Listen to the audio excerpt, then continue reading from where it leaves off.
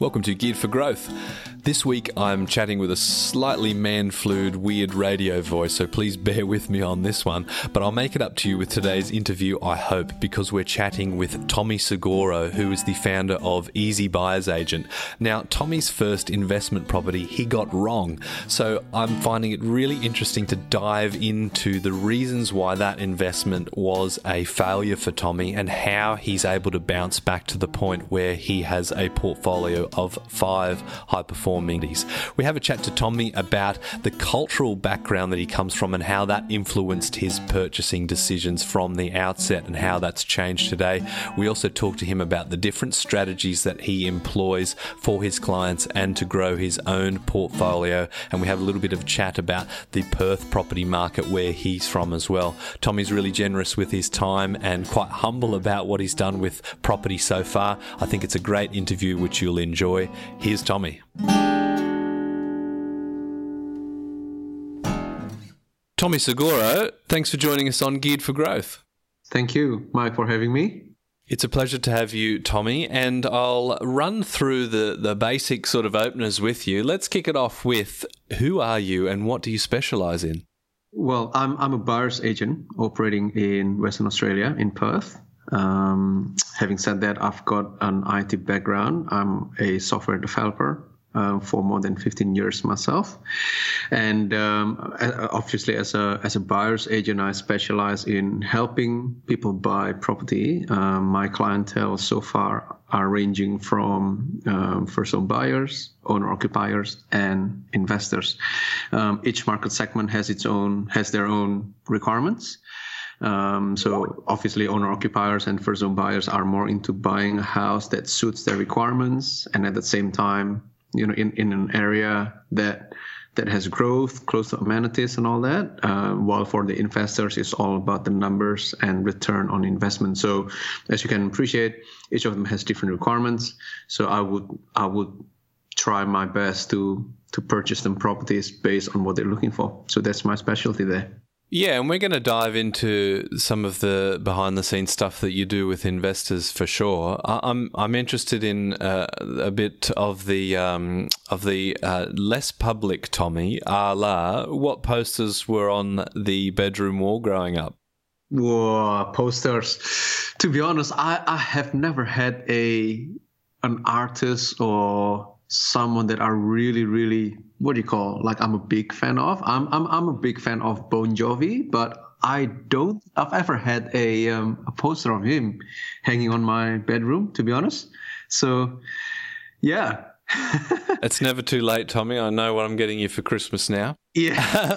So what about property? How did you first get started in property and what was your first investment? Why I was getting into property is because obviously being raised, I'm an Indonesian, and in Indonesia, I've always been taught to, make sure you buy property because property will go up in values, and that's how I knew about, not about so much about knowledge on property, but I only knew that I had to buy a property. So if we went back to 2006, I think I was my third year into my development career, software development career, and I think 2006, that was the first time I kind of earned my 6-figure salaries. I was just trying to impress my friends, my family. First time I could afford buying a property, right? Because that's how I've been raised as well. That especially as a guy, it's really important in Indonesia that you have to be able to buy your own property. So that's how I get started. Didn't do any research. I just bought it out of ego. So that's how I bought my first property. That sounds like a recipe for disaster, and I want to sort of delay gratification of the listeners, and they'll be annoyed at me. But I want to jump into that in a second. But I'm interested in the cultural side of things. So you mentioned that there's maybe the masculine ego behind being a property investor, but Indonesian, I guess, people are aspiring to property. Perhaps it's a cultural thing, but you've mentioned to me before about the Indonesian sort of approach to cash. There's not necessarily a borrowing sort of side of purchasing investment properties in Indonesia. What can you speak to us about with that? Yeah. Well, because I can probably speak on behalf of a lot of Indonesians. I mean, a lot of us, especially my parents' generation, a lot of them came from really poor background, right? Poor families. I mean, I still remember, from what my parents told me back in the days, they just didn't have much at all. Like my dad has to even went to school with his friends because his friend was probably the richest man in the school. So he was the only one that had cars, and my dad would just get picked up. I mean, and my mom had to sort of cycle to school and stuff like. I mean, they didn't have much because of that mentality, being raised in that sort of environment. My parents kept teaching me about, Tommy, cash is king. Make sure you are good at saving money, because they just want to make sure their children don't have to go through what they were going through. It was really tough life back then. So that's why a lot of us in Indonesia, we've been taught you have to be good at saving. You have to have cash. If you want to buy anything, never borrow money if possible, right? If you want to buy a car, something like cars especially, you just have to be able to buy cash, motorcycles, mobile phones. And because of that, we are always trained to buy everything cash. And same with property. I mean, property prices in Indonesia is way cheaper compared to Australia. So that's why I think a lot of people can afford buying cash. So that's how all this cash, I guess, culture came about. And perhaps the fact that people aren't leveraging as much in Indonesia is maybe why there has been a bit of a ceiling on prices. That's sort of a bit of an interesting idea. But let's talk about that first property investment. And I think this is sort of a good segue. You talked about the holding cost differences when we've had a conversation. So if you're buying a property with cash and you're not paying the interest payments, then there's no costs. But this is actually something that you came unstuck with your first investment. Can you? We've made people wait long enough. Can you tell us the story of the disaster of the first property? Yeah. Okay. So because I just bought anything, right? I think back when I bought it in 2006, Perth has just gone through a major property boom. Some 2004, 2005, I think property price went up by like 40% or something like that. So when I bought it at 2006, it was at the height of the market. I bought it for, I think, $440,000, right? And the property that I bought, it was already 10 years old. So as you can imagine, the depreciation is not much. The tax benefit that you get from the depreciation is not much. And I think back in the days, back in 2006, interest rate was pretty high, like 8%. I think at some point it went up to like 13% or something like that. And because of that, to hold that property costs a lot of money and maintenance, because it's already 10 years old, things break, and I only get, I think, $450 a week from rent. So And the main reason why I bought the property is, again, I earned my first 6-figure salary, and people were like, "Oh, Tommy, with that sort of salary, you have to be able to, why don't you just save tax and have an asset?" And I was like, "Oh, that's a good idea." So I bought that property for that reason. But now I realize that negative gearing means nothing, right? If after tax return, your cash flow is still negative. So that's what happened with me with that property. It cost me almost 10 grand annually to hold after the tax return. This is after I get the tax return, it's still negative 10 grand. So that's almost $1 grand a month. And as the years went by, I was preparing for like wedding and everything. It's just too much to hold. So what I learned from that was like, I hold it for 6 years. I sold it in 2012. I sold it for $450,000. So for like 10 grand, not to mention the agent fee, right? So, ouch. Yeah, I know. And throughout the period, because it cost me 10 grand a month, that has cost me good 50, 60 grand right there. Yeah. It looks like it went up, but no, in real terms, it went down pretty hard for you. And I guess you raise a good point about negative gearing. I mean, negative gearing is not really a strategy. It's just kind of like a tax position that is okay if it's something that you can service and it's on an asset that's growing. Right, so you might be happy to lose $10,000 a year in maintenance and interest deductions if the property's going up at 7 or 8%, right? But this one wasn't. No, and especially, I mean, with the current market, I mean, just forget capital growth, right? I mean, capital growth is something that you just never know when it's going to. It is going to happen in 20 years' time, right?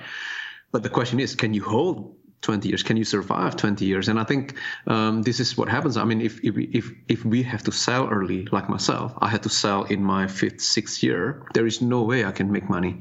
So yeah, because of that experience, I'm like, moving forward, if I want to buy and hold using a hold strategy, then I have to make sure I can afford that property. I can afford that. Do you think a lot of investors have a similar experience with their first property? Do you think they're getting a lot of them wrong?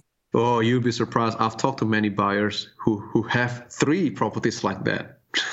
Right. So it's not just the first one. I mean, unless you get educated, if your only sole belief in property investing is just price is going to go up, that's how you are going to lose financially. What do you think was fundamentally wrong with this property that meant that it didn't go up in value? Because I'm guessing that you were assuming or that you were hoping that it would. Was it the mining downturn? Was it just a bad area? Was it a perfect storm of a few different things, do you think, Tommy? Well, because I bought it at the wrong time in the market. I bought it at the height of the market, right? So for that to grow more, I have to go through a cycle.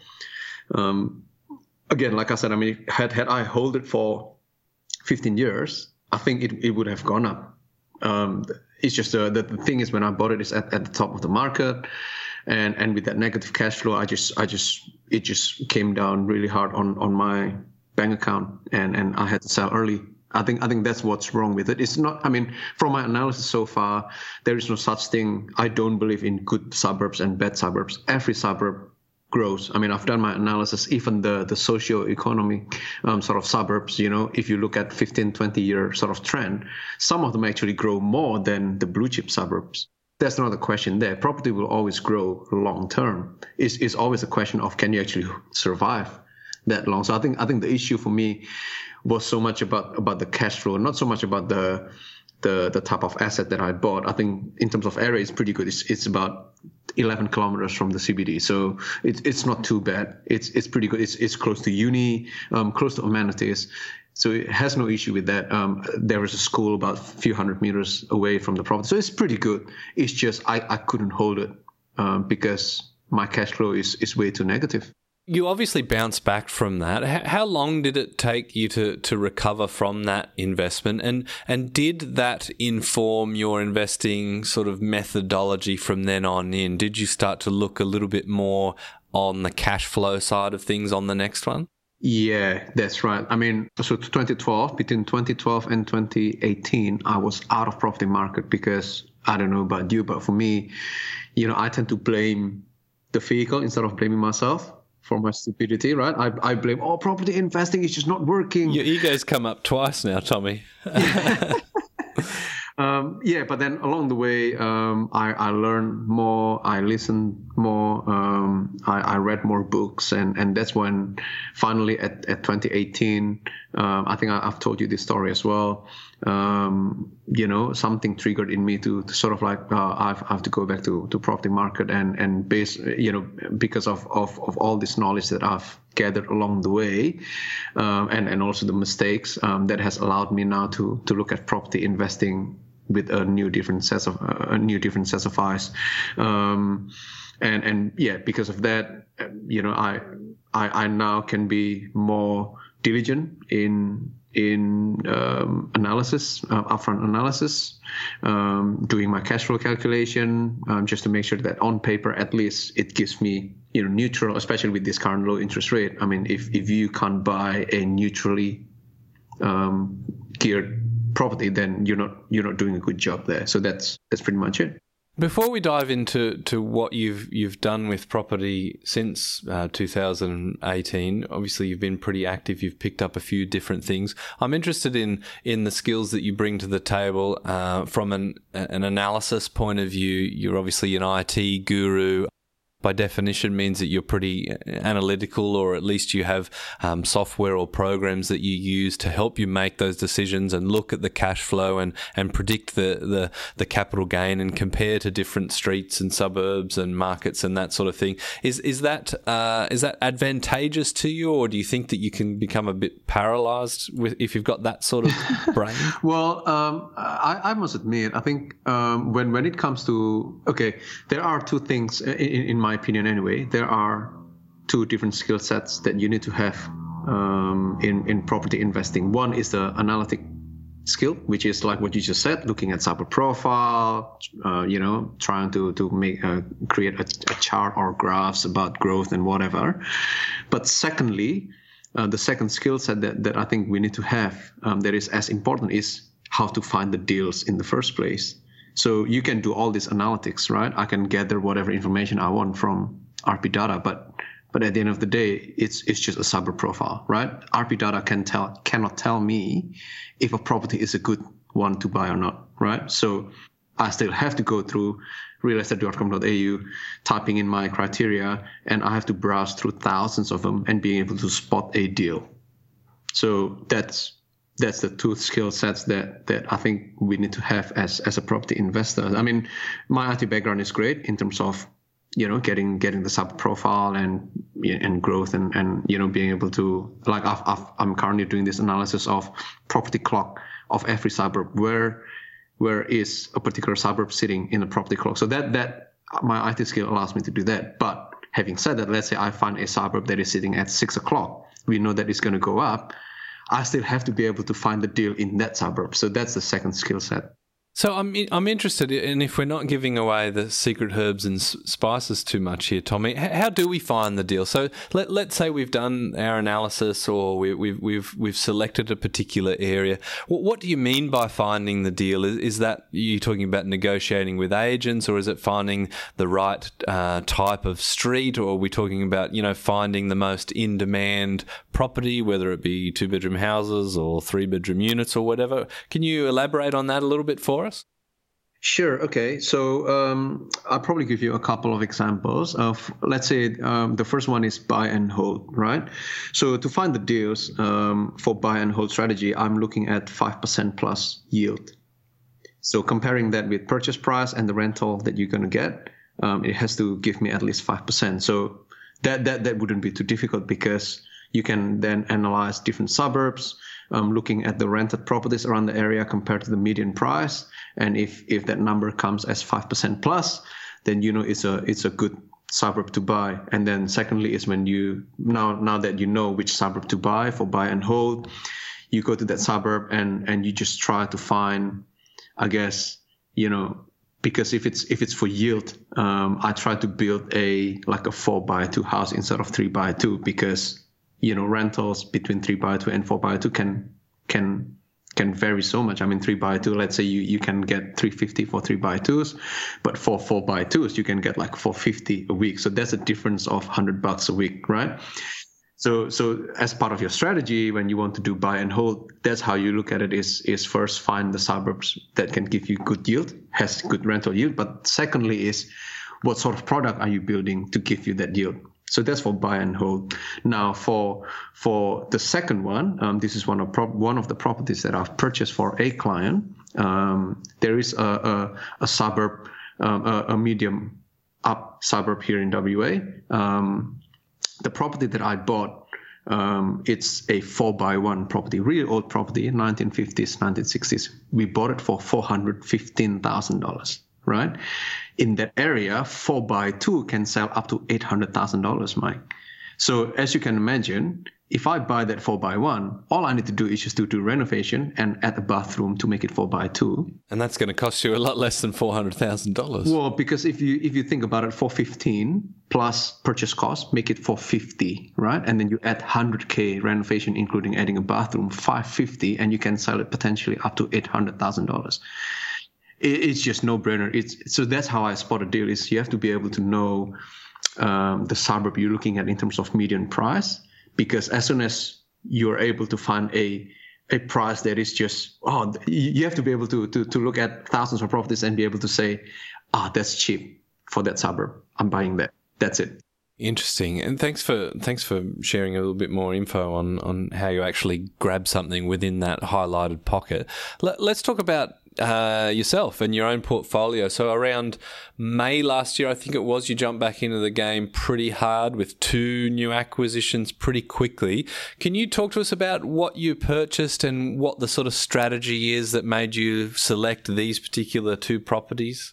Sure. Yeah. So the particular strategy I wanted to execute last year was just another buy and hold strategy. And because of that, obviously, as you're aware, it has to be positive cash flow, especially with this current low interest rate. I mean, you just have to be able to at least get positive cash flow. So the first one was just a single dwelling. I was researching for a suburb where I can get 5% plus yield. Now, I bought a piece of land. It's a small piece of land, like 220 square meters, for 190K. So it's really cheap land, and I was building a 4x2 because, like I just mentioned earlier to you, that between 3x2 and 4x2 you can actually get a lot more rental yield, right? So I was building 4x2, cost me about 190K, so total 380K. And I rented it at the moment. It's tenanted already at 410 per week. So that's 5.5% yield there. So that's the first one. The second one is actually a dual occupancy. So it's 2 buildings on one land. With one title of land, and that allows me, again, the area I'm buying into is an area where I can get good rental yield, and because it's dual occupancy, it's actually positive gearing. It's like the positive cash flow is the cash flow will become positive after your tax return, but this is gearing, meaning that the income that I'm getting from the rent is more than the outgoings. Pre-tax, you're in front. Correct. Yeah. Okay. Cool. And so obviously you've set upon a particular area where you've bought the dual lock and the parcel of land. Can you tell us something about the fundamentals of the area? Is it a professional area? Is it more blue chip? Is it working class? Is it close to the city? Is it up and coming? Is it an ugly duckling? I'll probably run out of explanations, and I'll just let you answer the question. Yeah, so I guess, again, for me, is as long as it's all about the cash flow calculation, right? As long as the rent, as long as the yield is more than 5%, I'm buying it. So this particular property with the dual occupancy, why I bought it in that area is because the suburbs around it are quite popular area, growing area, but it's actually more than just the growth itself. The yield is pretty good in that area. And not just that, to build a dual occupancy here in WA, a lot of the councils forcing you to build on a 450 square meter land with 15 meter frontage minimum. Yeah.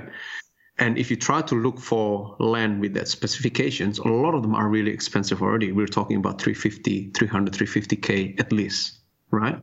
It means that if you have to build dual occupancy, it's going to cost you about 270, I think, with the building. So 270 plus, let's say 350, that's already 610. If you're $100 a week in rental, you're not any better, right?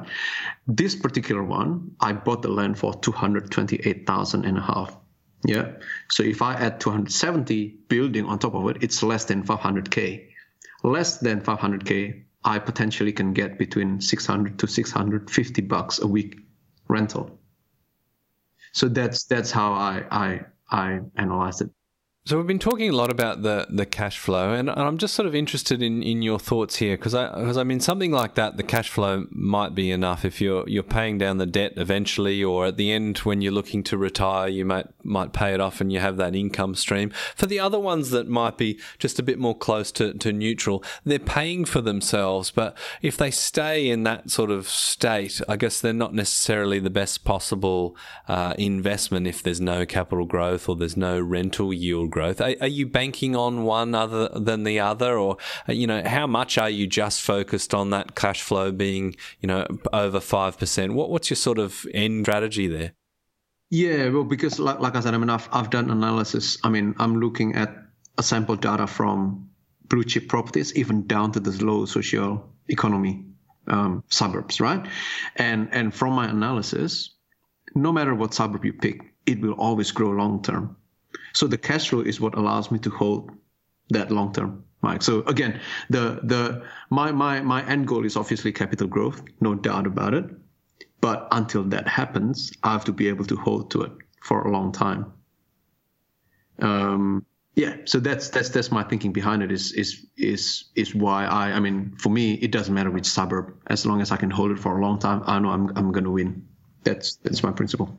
We've talked a little bit about strategies, and I know that you have a few different strategies that you work through with some of your clients. We've talked about buy and hold, and obviously purchasing a block of land and building, or looking at dual lock opportunities. Is there any sort of strategy that you're employing for your working towards, and can you talk to us about some of the different strategies that you get involved in?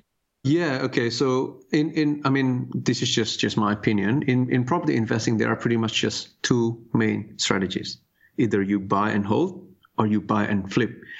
It is the sub strategies that you can actually mix match. Let's say buy and hold. Let's take buy and hold, right? You can subdivide, build duplex and hold them. You can build triplex and hold them. You can build 2 luxury houses and hold them. You can buy a single dwelling and hold them, dual occupancy and hold, right? You can buy and rest properties, for example, get cash flow from the government. You can build student accommodation and hold them. So that's just the buy and hold, as you can imagine. I mean, there are so many strategies just for buy and hold. And then buy and flip is the same. You can renovate and flip. You can do land flip. You can subdivide and retain the one, flip the other one. So those are the fair strategies. Now, as far as how I've been involved in it all depends on what the investors want to do. Every one of them has different requirements when they came to me. Some of them are like, I have $500,000. Tommy, what can you do for me? So in that regard, they just don't care whatever strategies, as long as there is a return on their investment. But some of them are really specific. I'm looking for buy and hold, Tommy, because my family is going to come over to Australia. I want a property that can be rented out right now, which I'm going to be living in a few years' time. So that is a different strategy altogether, because it means that I have to find them in a relatively good suburb, because eventually they are going to live in it. But at the same time, I want to make sure the yield is as high as possible, so that it costs them as little as possible to hold them until they move in. So every investor is different, every buyer is different, and in terms of strategies, again, it's whatever suits their profile. Yeah, interesting. And we of course talked about the sort of the renovation strategy of changing the 4x1 to 4x2 as well. Really interesting one to look at. Let's talk about where you're at. You're on the other side of the country in Perth at the moment. What can you tell us about the market? Obviously, there's been a big decline in prices. The mining boom has sort of ended there. We got to a point where, the unemployment rate over there was under 4% and capital growth was going gangbusters. What was the market like when it peaked? And hopefully that doesn't bring up any sort of bad memories for you, because you mentioned you bought at the peak. But what was it like then, and what's it like now, and where is it heading? Yeah. Okay. So obviously during the mining boom, I think it's human nature, right? When you've got a lot of money, you tend to spend it, and I think that's really the sentiment back then when mining was booming. It's the fear of missing out. It's FOMO, right? Everybody was like, like I've spoken to a lot of real estate agents back in those days when they have home opens. You've got like 10, 20 groups coming, right? Everybody was fighting to buy a property. I mean, if a property is listed for 500K, they will buy it at 600K. That's just how crazy it was. But then during the downturn, it's the other way around. It's the fear of paying too much. Right. So the sentiment at the moment, obviously, when there is a home open, maybe there is 1 or 2 groups maximum. Now, at the moment, it's not too bad. But let's say, 2016, 2017, a lot of home opens, they just didn't have anyone coming. That's just how bad it was. In terms of price, it has gone down. I mean, since the mining boom to today, to now, if you lost 20%, it's normal. Yeah. So 500K property becoming 400K is normal. 400K properties becoming 300 is normal. $2 million property becoming 1.1, 1.2 is normal.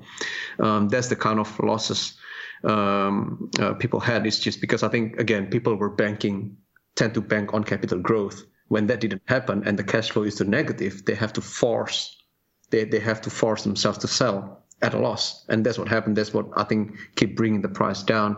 Now, where is the market right now? I've done my analysis. Obviously, as you are aware, there is always market within market. There is always suburb within suburb. So I've done my analysis. Every suburb is sitting at a different position in the property clock. Some of them are sitting at 4 or 5 o'clock, I reckon, which price can still go down. Some of them are sitting at 6. So the only way is up. Some of them have actually grown, especially like the blue chip suburbs near the water. The medium up suburbs, they have grown. So I think they are sitting at 7, 8 o'clock. So every suburb is different. But some of them are still about to go down. Is just because I think the especially like in those suburbs where the income demography is not as great, they tend to have higher risk of defaulting and getting possessed by the bank, and that's the sort of areas that will just keep going down in price at the moment. And are there areas where there's some really good?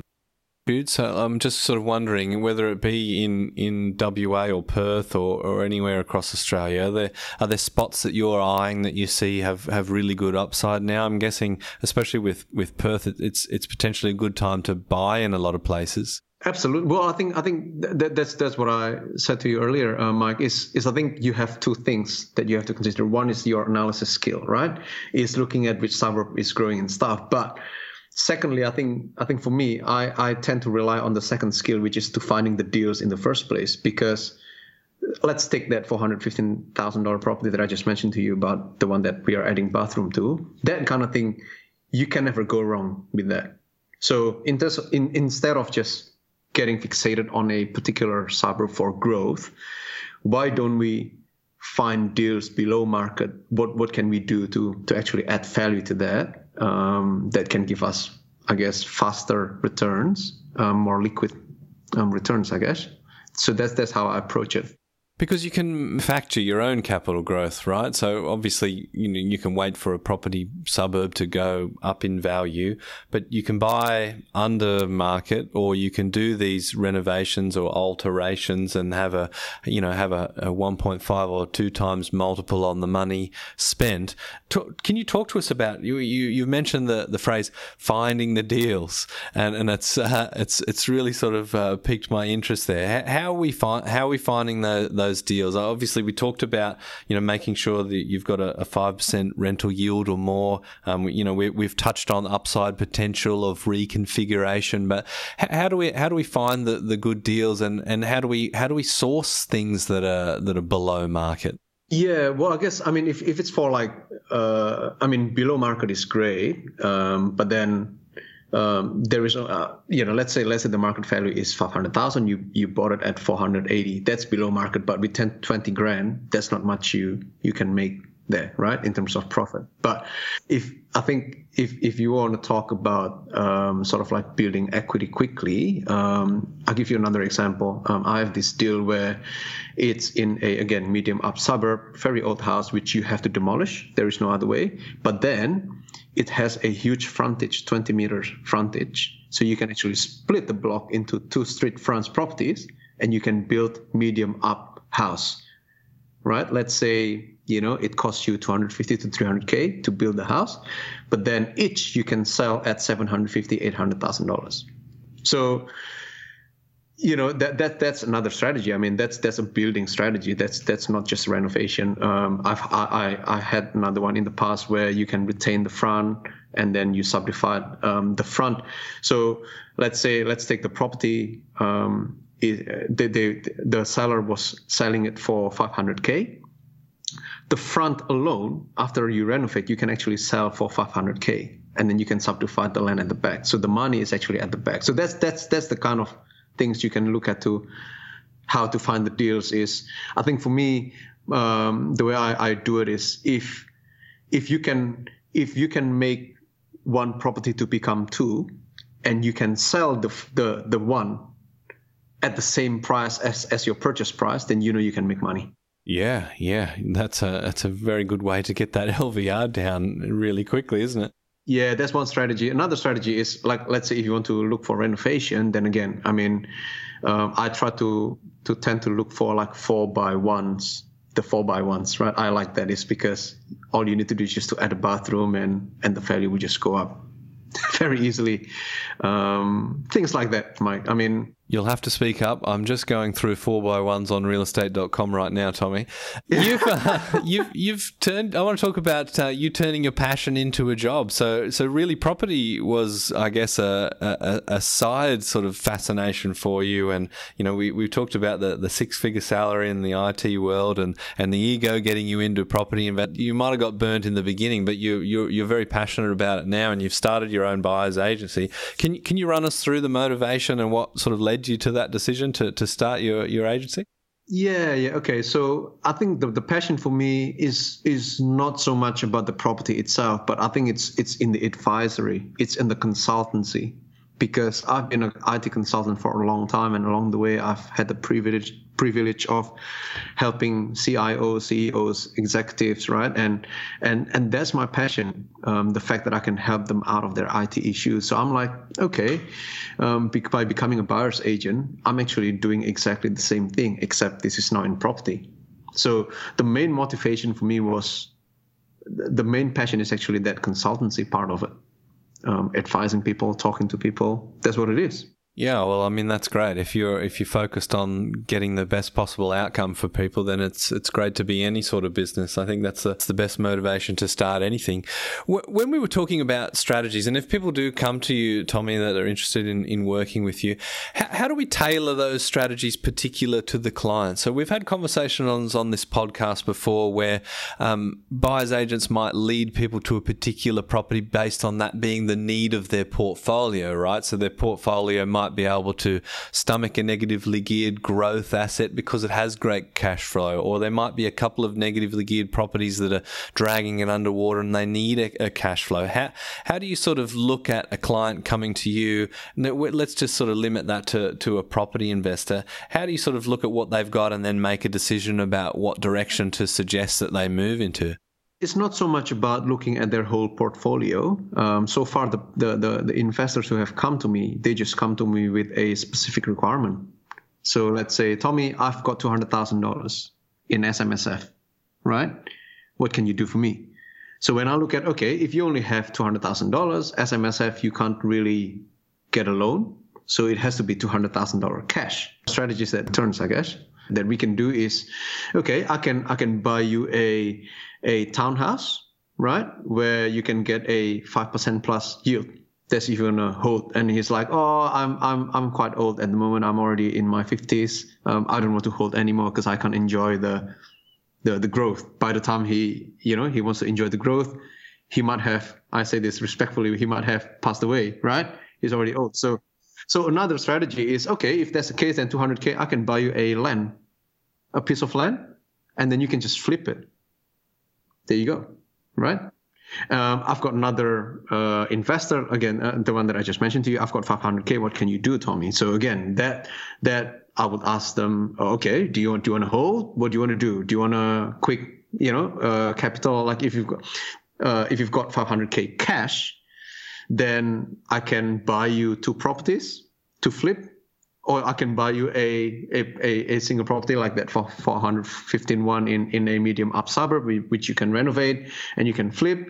Various strategies, Mike. And some of them come to me with specific requirements. Then I just tailor them the strategies based on the requirements. But I think very rare do they actually want me to look at their whole property portfolio and tell me what's the best strategy for them looking at the whole, because I don't think I'll be qualified anyway to advise them from that investment level anyway.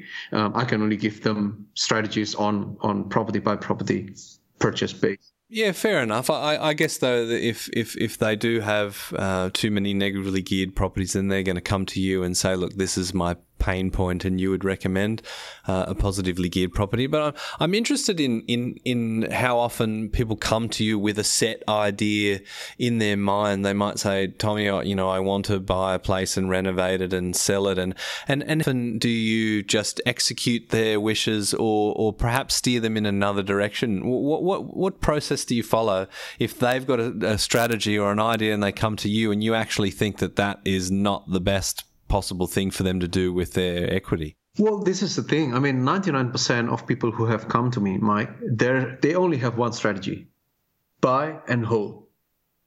So it's actually up to me to give them multiple options. So when I present them with, okay, take a look at this property. You can retain the front, renovate, and then you subdivide and you make money at the back. And they were like, how on earth have I not ever thought about it? Do you know what I mean? And that so far, that has been the sentiment so far. They just never realized these property buyers, they are really savvy investors, don't get me wrong. I mean, one of my clients has already had 10 properties in his portfolio, right? Really savvy, but all the strategy that is executed so far is just buy and hold. Only when I present him with these multiple flip strategies, they were like, holy moly, I should have done this earlier, because this guy is really strong in cash. He can actually just multiply his money even quicker than just buy and hold. So I find that's a really interesting thing. I would assume that a lot of people would come to you and say, look, we want to get involved in property, or we want to extend our portfolio. What can you do for us? But you're saying that most people come and say, Tommy, I want to do this. Help me out. Well, a lot of people just come to me and say, Tommy, I want to invest in property, but I know straight away what they have in mind is just buy and hold for capital growth. Yeah, interesting. And can you share some of your success stories and let us know what it's like at the coalface as a buyer's agent? Are you enjoying it? Yeah. Okay. Well, the very first purchase that I did for a client is for a land flip deal. Check this out. This is a 683 square meter land with R15/25 zoning. So we know we can subdivide this. 26 kilometers from CBD, something like that. And, few, like 50 meters, I think, from the nearest bus stop. They were selling for like 129K. Very cheap, right? And I know. And I was like, when I spot that, I'm like, holy moly, this is a steal. 500 meters away from that area, there is a new estate where land is selling for, like a minimum of 250, 300K. So I know this is a gold mine here. So I presented to my buyer, and he's like, yeah, I'm going to purchase that cash. So he's now trying to sell it for 189K at the moment. Just flip it straight away.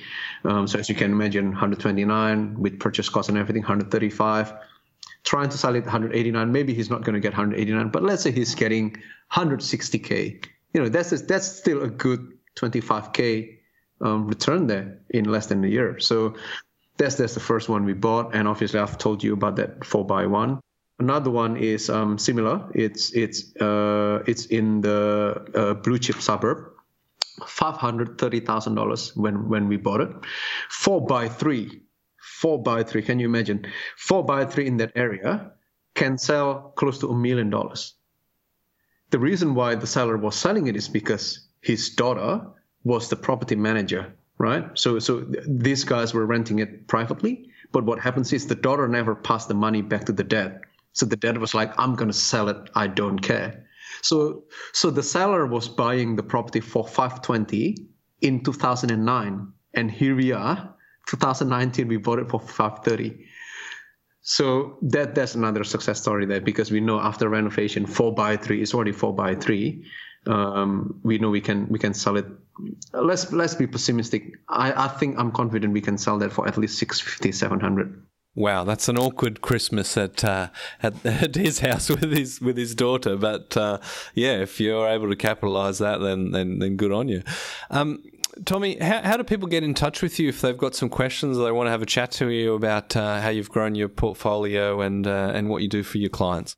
Sure. I'm really active in social media. All my clients come from social media so far. So I've got Facebook, I've got LinkedIn, I've got Twitter, I've got Instagram.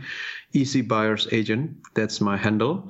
You can also visit my website, easybuyer.com.au. You can call me 0404 457 754. You can email me. All the contact details are on my website as well. Beautiful. That's fantastic, Tommy. And so you've gone from buying one property that was a disaster, then coming back in with a vengeance with two. I think at the moment you're now up to 5. Is that correct?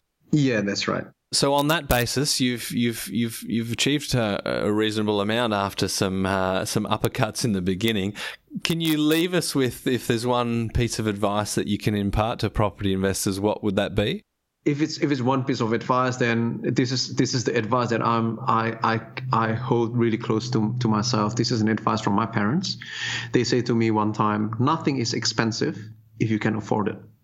If you've got the money, nothing is expensive. And I'm like, holy moly, how true is that? $1 million property is cheap for someone with $100 million in cash, right?